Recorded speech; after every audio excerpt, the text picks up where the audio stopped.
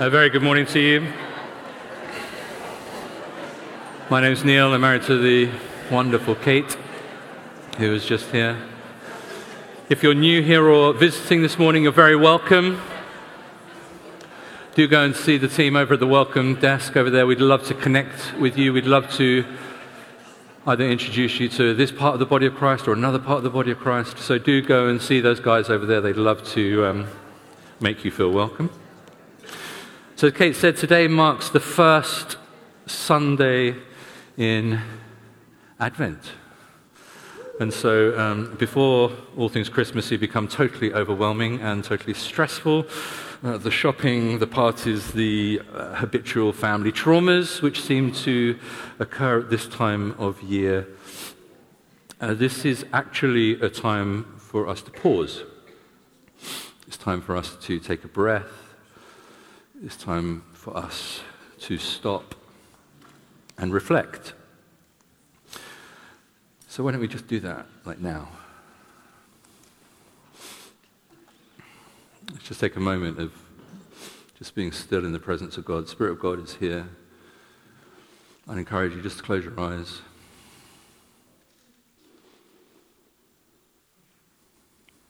Father, we thank you for your presence. Come and still and quiet our hearts and minds in Christ Jesus.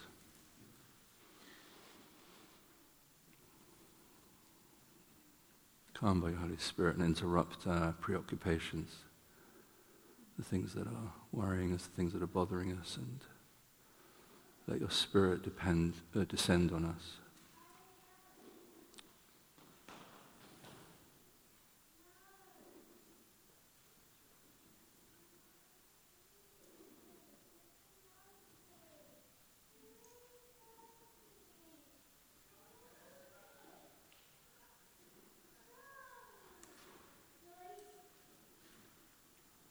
Come, Holy Spirit, we welcome your presence. Amen. There's something in the rhythm of this preparatory season of Advent that helps us to remember, really, and recover something of the mystery, something of the excitement that Christmas really ought to have, that sometimes just gets lost in the kind of busyness and the franticness of it all. And as we approach, it's sort of like the darkest time of the year, if you like. Advent is sort of like this liturgical signpost in the dark. It's like a liturgical neon light that shines brightly. And it's this signpost that points back to Jesus' birth on the one hand, and it also points ahead to his return. And it offers this glimpse and this gleam of, this beacon of light and hope in the midst of what feels like darkness. And Advent means coming or arrival, but it's actually about two very different things at the same time. So on the one hand, it's about celebrating the first coming of Jesus, the birth of Jesus, as we all know. And at the same time, it's looking ahead. It's about looking forward to his second coming, his return, the return of Jesus when he will put everything right. And so in Advent, we take time, we take a pause, we take time to reflect and to take stock. We look back to the ancient people of God. We look back to those who've gone before us. We look back to Abraham and his family and the start of God's rescue operation for a world in ruins and a human race in chaos. We follow the narrative of the arc of the scriptures through the story of Israel's hope, a hope that refused to die no matter how many terrible things seemed to happen, a hope that Christians believe has become human in the baby Jesus.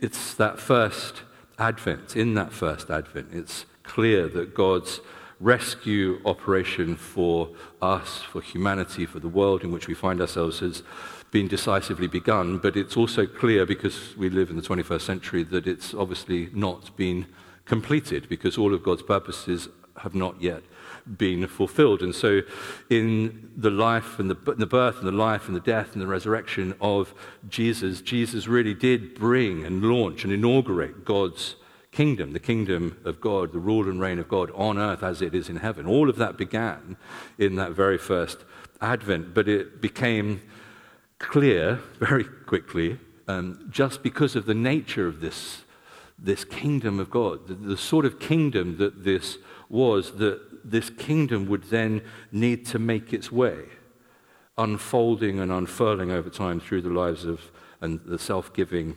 service of Jesus' followers until the time when Jesus returns to finish his work, to put all things right, to banish evil and death forever, and to bring heaven and earth completely together in the final restoration and resurrection of all things. And so during this season of Advent, we celebrate Jesus' first coming, and we use that sense of the fulfillment, the completion of Jesus' first coming, to fuel our hope, to encourage us, to give us hope, to look forward and to look ahead to his second coming and to his return. And so we find ourselves in true now and not yet kingdom theology.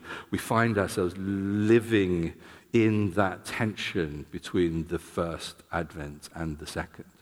We find ourselves living in this darkness between the first Advent and the second, looking for those signposts of Jesus coming that will bring us hope. And over these next 4 weeks in the run-up to Christmas, we want to do all that we can to reflect on this season. We want to be intentional about taking our time to slow down. We want to take time to choose to make space. We want to take time to choose to resist the urge to be hurried and harried. We want to take time to pause and to take stock. And so on Sunday mornings during Advent, we're going to be looking at 4 themes that we hope will help guide us through this season. And we're going to be looking at waiting, stillness, giving, and then feasting. So that's what we're going to be doing over the next 4 weeks. Then this evening, as Kate's already said, and then next Sunday evening, we'll all gather together for our carol services. And again, they're not just like, oh, it's another carol service, although it's maybe how it feels. These are opportunities for us to gather as a church family, as the body and the bride of Christ, to celebrate and mark this most wonderful time of year. So please do join us. Now, if you've got a Bible, turn with me to James chapter 5. Now, some of you will know that we've been running a small group this term, and it's called Pub Epistles, and each week a whole bunch of us have gathered together in a local pub over a pint or of something or a glass of wine, usually several, and of course some of the finest Scotch eggs on the planet. And we've been working our way through the book of James. Now, it's been a lot of fun. We've been in very, very good company indeed. But I would be lying if I didn't tell you that at the same time as being a lot of fun, it has been extremely and excruciatingly challenging.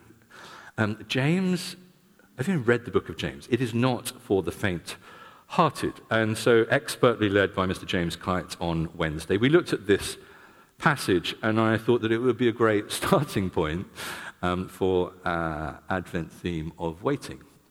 So this is James chapter 5, starting in verse 7. Be patient then, brothers and sisters, until the Lord's coming. See how the farmer waits for the land to yield its valuable crop, patiently waiting for the autumn and spring rains. You too be patient and stand firm, because the Lord's coming is near. Don't grumble against one another, brothers and sisters, or you'll be judged. The judge is standing at the door. Brothers and sisters, as an example of patience in the face of suffering, take the prophets who spoke in the name of the Lord. As you know, we count as blessed those who have persevered. You've heard of Job's perseverance and have seen what the Lord finally brought about. The Lord is full of compassion and mercy. Now, when we looked at this on Wednesday, one of the things that very quickly came to light was that I'm not very good at waiting. If you were to ask Kate or any of our children or any of the staff team or anyone who's known me for any more than 5 minutes, you'll find out I'm pretty sure that one of the last things they would describe me as is patient. And it's not something I'm proud of, but I'm just not very good at waiting. I don't think I'm alone. I hope I'm not alone. I'm not sure how good many of us are at waiting. And at this time of year, it feels like there's a lot of waiting to be done. You know, you're waiting for a car parking space to get into the supermarket. You're waiting for that delivery from that company that shall not be named, even though they've promised to deliver it within 15 minutes of you purchasing it. It still doesn't seem quick enough. Amazon, super prime. Oh. Not that we do that, or buy from them, apparently. Or I don't know if any of you live anywhere near, we live in East Sheen, any of you driven along the Upper Richmond Road since Hammersmith Bridge has closed? You know, someone is really trying to test my patience. Like just waiting to move an inch, it feels like a miracle. I find waiting hard. Waiting for anything is a challenge. One of the things over the last year particularly that I've found really challenging, and actually hardest of all, has been waiting for God. I'm not sure if it's just me, but it doesn't feel like God ever seems to be in a hurry.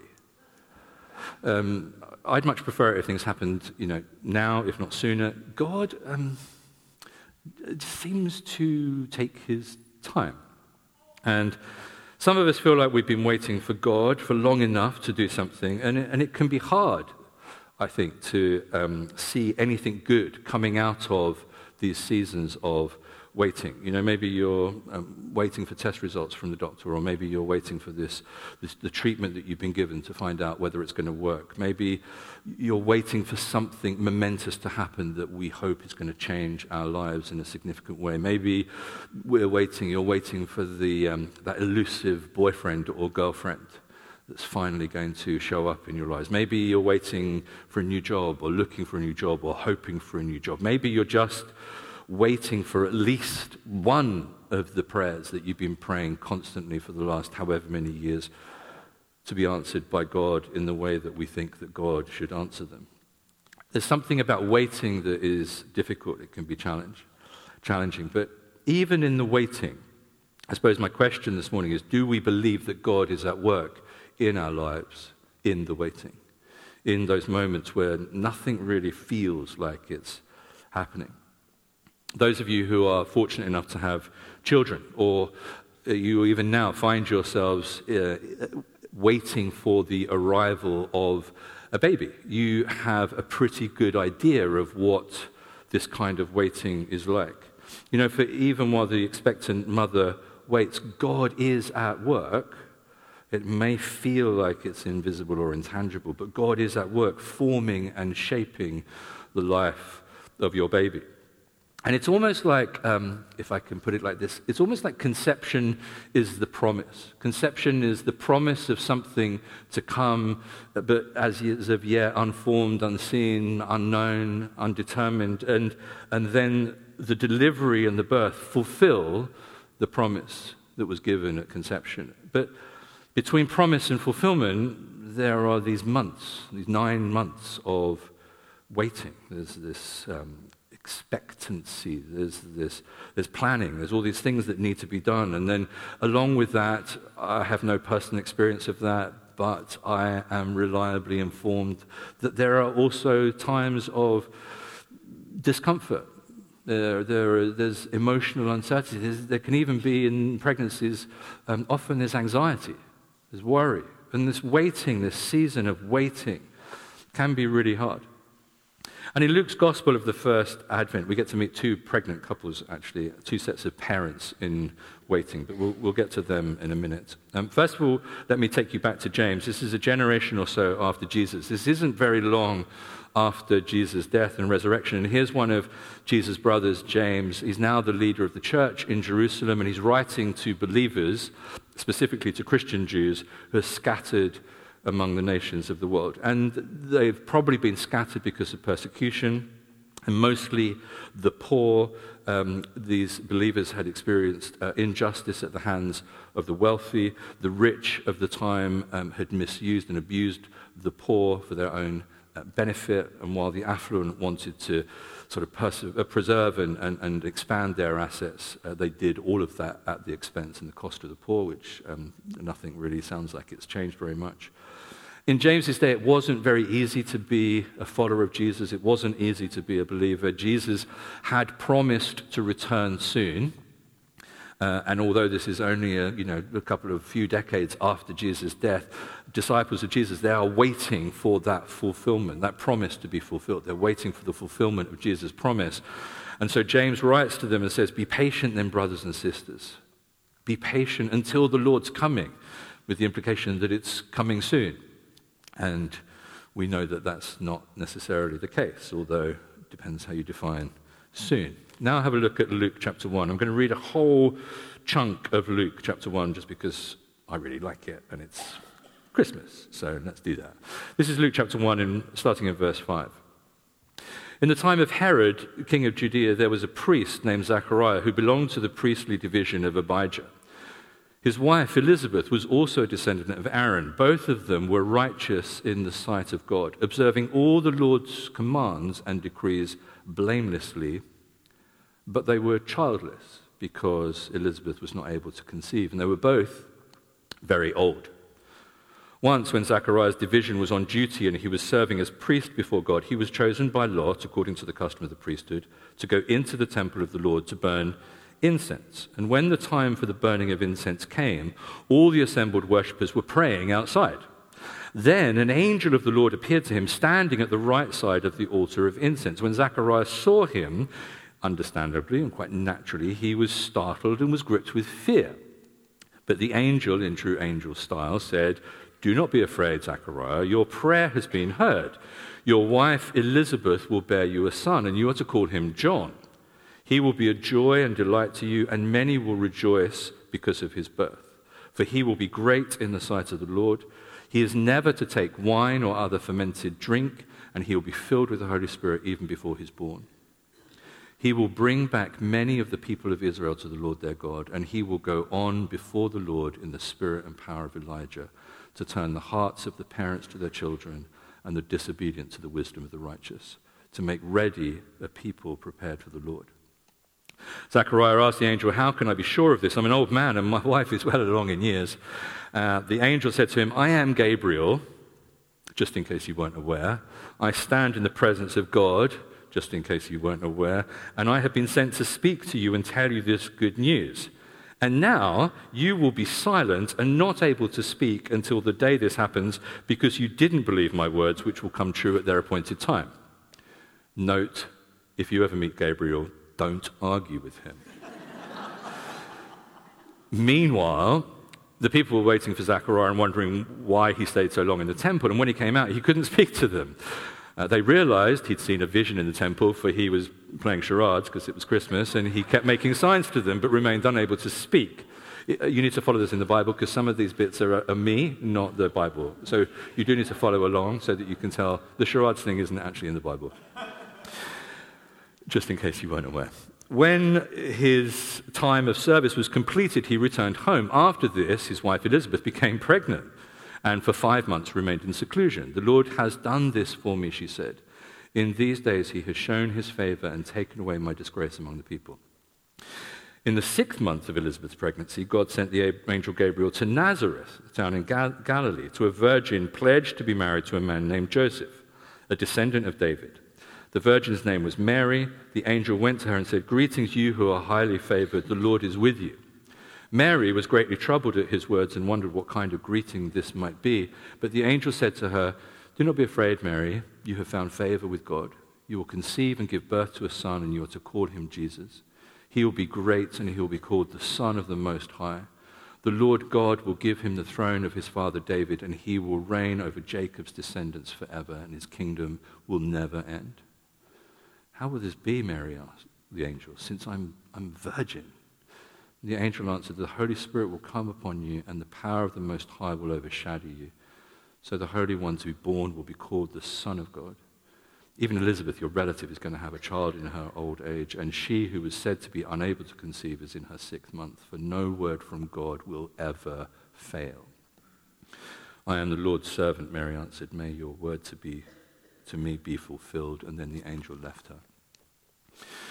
Now, James doesn't use these stories of Zachariah and Elizabeth, or indeed Mary and Joseph, to illustrate this whole thing about the importance of waiting. James uses other Old Testament illustrations. But James could have used these stories from the first Advent to support his kind of exhortation to be patient then, brothers and sisters.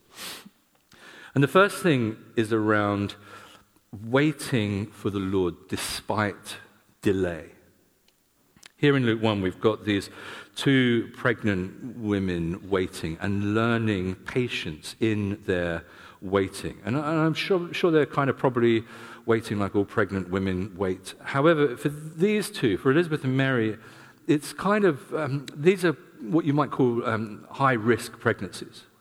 One of them is this older, probably most likely postmenopausal woman named Elizabeth, and the other is this unmarried teenager at the time of conception, and it's unclear to most people who the father actually is, which isn't a good thing in that culture and society. And both of these life situations for these two women make for complicated pregnancies. And first, you've got Elizabeth and Zachariah. They're sort of like New Testament counterparts of Abraham and Sarah. They're not able to have children. Years and years and years go by, and they are waiting, and they are trying, and they keep on trying to have a child. But at some point in their lives, they get tired of the endless delay, and they pretty much give up hope of having children. And some of you here, I know, have lived with that pain. Some of you here, I know, are living with that pain, that desire, that yearning, that longing, that sense of, this is what I've been made for, and yet this just feels like it's being denied. And we've been for all the tests, and there doesn't seem to be anything wrong, but no matter how much we try, no matter what we do, we just don't seem to be able to conceive. And so I have no idea what that kind of pain is like, but as your church family, we want to stand with you in that and walk with you in that and walk through that with you and be there for you in whatever ways that we can. But Zachariah and Elizabeth, they're old now. I can't prove it, but I imagine that Zachariah and Elizabeth continue to somehow remain positive and hopeful people. They can't have a baby, but they somehow seem to keep on keeping on. We don't see them grumbling or complaining to each other. We don't see them blaming the other. To all intents and purposes, they look like they're just growing old gracefully. And then it was with this couple, despite all of the delay, all of the years of delay, she's probably postmenopausal, she can't even physically have a baby, that God sort of suddenly decides he's going to act and accomplish his purposes. And he says, your wife will bear you a son, to Zachariah. And that's what the angel says to the priest. And Zachariah rightly responds. He says, hold on a second, I don't think you've noticed. I'm pretty old, and my wife's pretty old too. So I'm not sure that I think this is going to happen. And it is this promise that is so amazing. It's so unusual. Zachariah can't even believe it. And because of his unbelief, he's literally struck dumb, and he's unable to speak for the whole term of the pregnancy. Now, I assume because he's gone a bit quiet, I imagine people thought that the old guy might have just lost the plot. But imagine how hard it must have been for Zachariah, all this waiting, unable to speak, unable to tell anyone what's happened to him.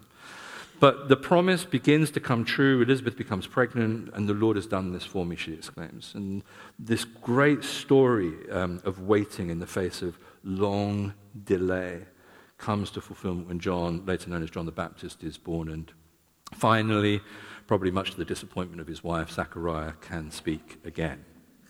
And James writes, be patient, my brothers and sisters. Wait for the Lord despite delay. And this is one of two messages, I think, from James that's lived out in these first Advent stories. Wait for the Lord despite delay. Here's a farmer, says James, brother of Jesus. He says, see how the farmer waits for the land to yield its valuable crop, patiently waiting for the autumn and the spring rains. You too, be patient and stand firm. We know that no farmer can rush the harvest. The farmer watches and looks and waits for the rains, and sometimes the rains don't come when you expect them to, or you hope that they'll come. And even when the rains do come at the right time in season, it still takes time for the harvest to mature. And James says, like the farmer, be patient even in the face of delay. Be patient as you look for the Lord to work. Be patient as you continue to look for the Lord's return, and be patient in the midst of what can feel like a trial, because they may just be ways in which God is building things like character and maturity into your life. One theme of this very short but very challenging book of James is this hope of our becoming more mature and more complete in Christ. And James is encouraging us right throughout his book to set our hearts on becoming mature and becoming complete, all the while awaiting for the final fulfillment of the return of Jesus. So, wait for the Lord despite delay. Keep your eyes fixed on him and on his promised return. Because the hope is that in the light of that reality, the difficulties that we experience, the challenges that we face in the waiting, that they may become slightly more bearable, because we know that they're not forever. There is light at the end of the tunnel. It's just that the tunnel feels like it just goes on and on and on. And for James, he's kind of saying, what does all this patient waiting look like in practice? What are we going to do when we're in the midst of those seasons of challenge and we're waiting for the Lord to come through on his promises? James just says, look, while you're waiting, don't grumble against one another. Don't complain against one another. Don't condemn one another. One commentator writes, Christians lose patience with each other under pressures, and the church becomes infected with a readiness to criticize and blame. I'm impatient. I don't like waiting. And in that frustration and the tension that I feel around waiting and losing any patience that I did have, I've become miserable and grumbled and critical and negative and all those side of things. When things get difficult, when the fulfillment of God's promises seem to be delayed, it's really easy to complain. It's really easy to grumble. It's easy to turn against each other and to blame somebody else. But that's not the kind of waiting that God has and desires for us. Wait for the Lord despite delay, and wait patiently without grumbling against one another. And then the second thing is this: wait for the Lord despite difficulty. There's another pregnant couple in Luke chapter 1, Joseph and Mary. In the 6th month of Elizabeth's pregnancy, God sends the angel Gabriel to Nazareth in Galilee. And here you've got this teenage girl. She's betrothed to be married to this chap called Joseph. He's the town's carpenter. And the angel announces, you will be with child and give birth to a son. And she's like, paraphrasing, hold on a second. I'm not like Elizabeth. Like, in case you hadn't noticed, I think I probably ought to tell you, Gabriel, that I'm actually a virgin. And I think you may have missed out a few steps along this journey. And paraphrasing, Gabriel says to Mary, well, it's going to be a God thing. But, put yourself in Mary's shoes. Imagine, we kind of sort of semi-deify her, and we have all these icons and images of what she looks like. But imagine Mary as probably a 13 or 14-year-old girl. And soon after she becomes pregnant, she probably has morning sickness and swollen ankles and all the things that go along with pregnancy. And the angel didn't say anything about any of that. She's probably tired all of the time. And Joseph's not happy with her, and so she hasn't got anyone to massage her feet every day. I'm just throwing it out there. I know, but I just needed people to know. I know. I wasn't saying it was a bad thing. I was happy to massage your feet every day for the full term of our 3 children. And I do it still. I mean, I'm still happy to massage your feet. That sermon's done now. The point and the objective of the sermon is accomplished, and so we can move on.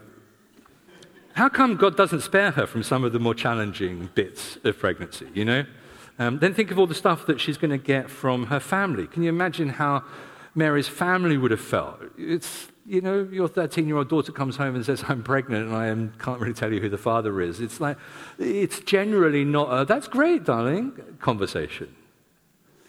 Think of all the trouble that it's going to have caused between Mary and Joseph. Put yourself in his shoes.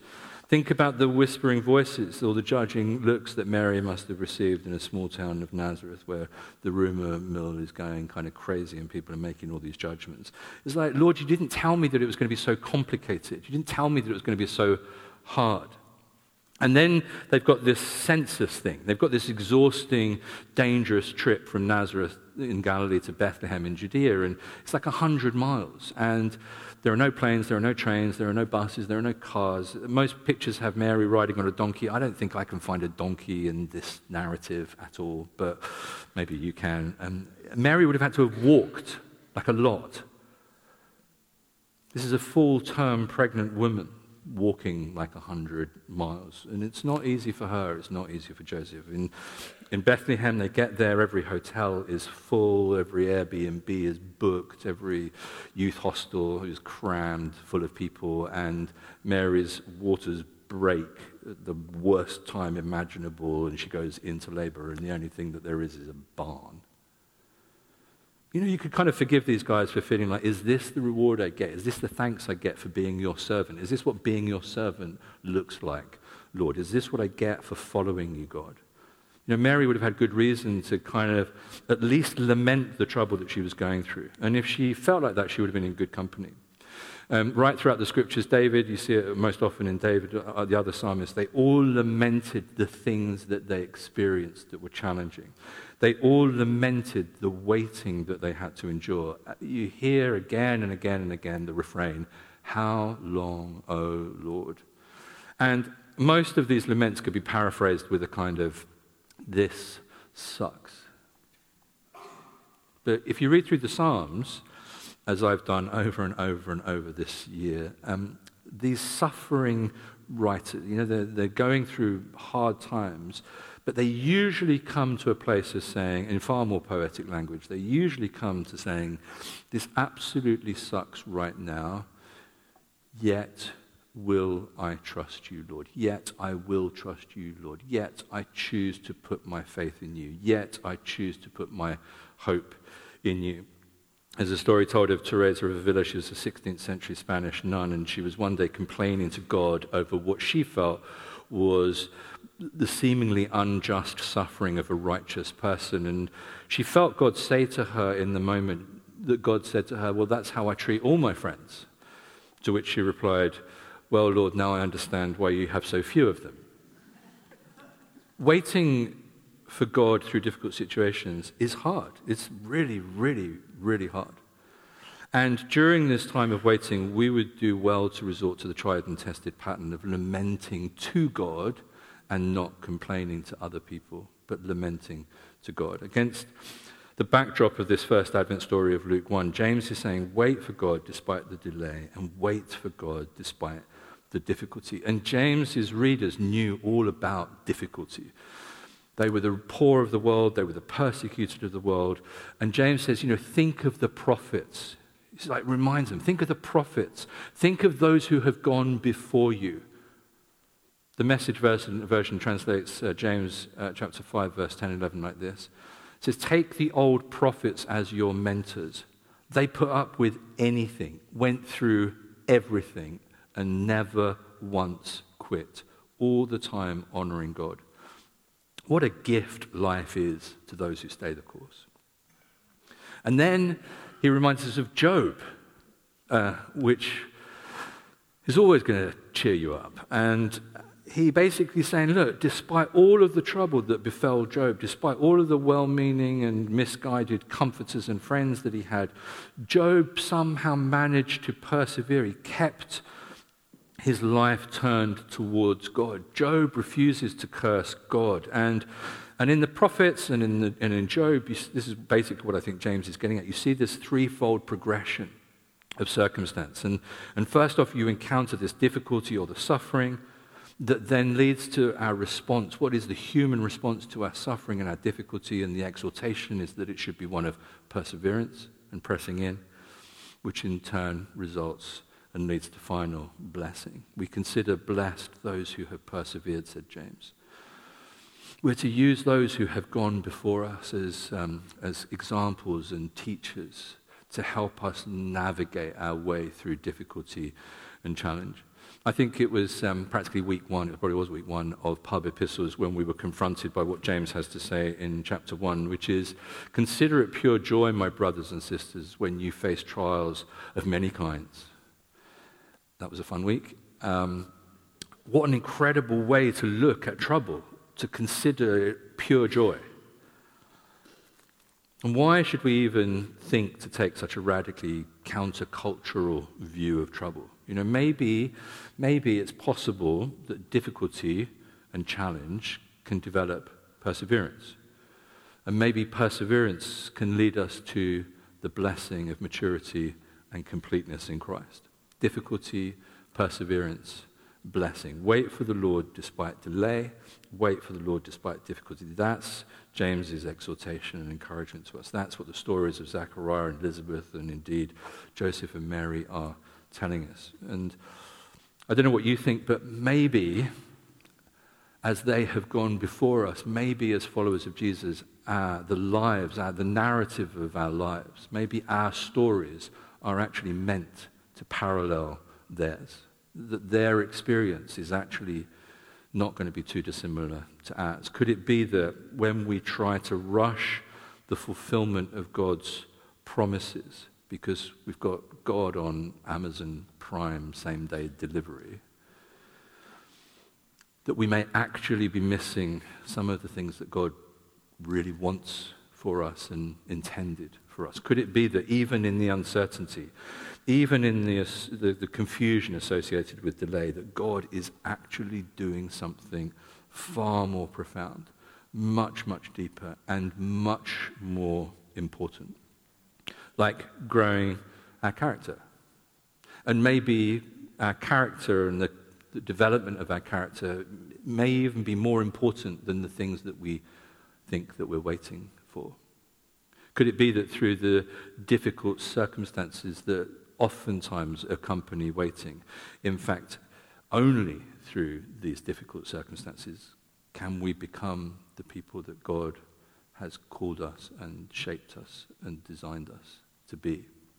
Could it be that through the waiting, we're actually learning to trust God more completely? So what are the storylines of our lives today? Do we sometimes feel like our story is just kind of stuck, that our lives are stuck? We've just hit this, I just don't feel like I'm going anywhere fast. Maybe we feel like we're stuck in a season of suffering and pain. Maybe we've experienced things that have just been so brutal, they've just been so painful, they've just hurt us so much that we just don't feel like we can get out of what feels like this season of struggle and suffering and pain. Maybe you're just weary of waiting. Like, I get that. It's exhausting. It's just exhausting, having to just pick yourself up every single day and say, yet will I trust you? Though there be no fruit on the vine, and there be no figs, yet will I praise you. Maybe we're just tired of adversity and challenge and what feels like conflict. Maybe you're dreading the season of good cheer because of everything you're going through. Maybe the season of good cheer is the last way that you would describe it. Advent is an invitation into a season of reflection. Advent is an invitation to a season of pause. Advent is an opportunity to just remind ourselves, to give us strength for the journey, to encourage ourselves, to encourage one another. It's a reminder of what all of the delay and all of the difficulty might actually really be all about. Advent points through the waiting. It's like if the waiting is like a cloud or a fog that feels like it's sat upon us. Advent is like this signpost that comes and pierces the darkness, and it gives us hope beyond the waiting because it points ahead to the fulfillment of God's promises, because Advent is all about the gift of a Saviour. It's about the gift of a Saviour who, after hundreds and hundreds and hundreds of years of delay and endless difficulty and challenge, was finally born in a stable so that we might begin to experience the wonder of God's blessing. So, as we move into this season of Advent, can I encourage us all to take a moment to reflect on our waiting? How are we doing? How are we doing with the waiting? Despite the delays, in spite of all of the difficulties, in spite of all of the challenges, how are we holding fast to the promises of God? How are we looking through the waiting of this season of our lives, through to the promise of fulfillment, through to the promise of a Saviour who has both come and is coming again, to deliver us, to bring us hope, and to give us life in all its fullness? Can we have the band back?